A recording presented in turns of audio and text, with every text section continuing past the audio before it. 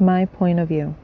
After I finished assisting the customer, I had forgotten about the call and picked up my phone to go back to checking my social media. Voice. Hello? Hello? I heard a man's voice coming from my phone. I was startled, but luckily this wasn't a video call. I had given up on trying to make my appearance nice with makeup and brushed hair. I looked like a bum in uniform at the moment. Me. Hello? Who is this? Voice. Oh, I'm sorry I scared you. Are you all right? Me. I'm okay, but do I know you? In real life? No. We have never met. But I follow you on Instagram. Oh, I didn't mean to make it sound weird. He stammered before I cut him off. That's fine, but where are you from? I noticed you have an accent. Not to be rude, but I get a lot of scam messages. Are you going to try and ask me for money? Because I can tell you right now, you're wasting both of our time. I was getting a little frustrated and scared that there was a stranger calling me and that I was going along with it. That's what I get for adding Michael Kell on Instagram. But wow, I must really be lonely to not have hung up on him already.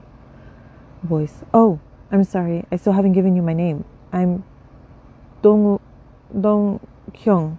I'm from Korea. Nice to meet you. He laughed nervously. How did you come across my profile? I was very curious about this. Like I said, I have very few followers despite my attempts to draw in some attention. Oh, 어떡해. 당신의 사진, 아니, 셀카. You posted a picture of you in the sky and you used some Korean words in the caption.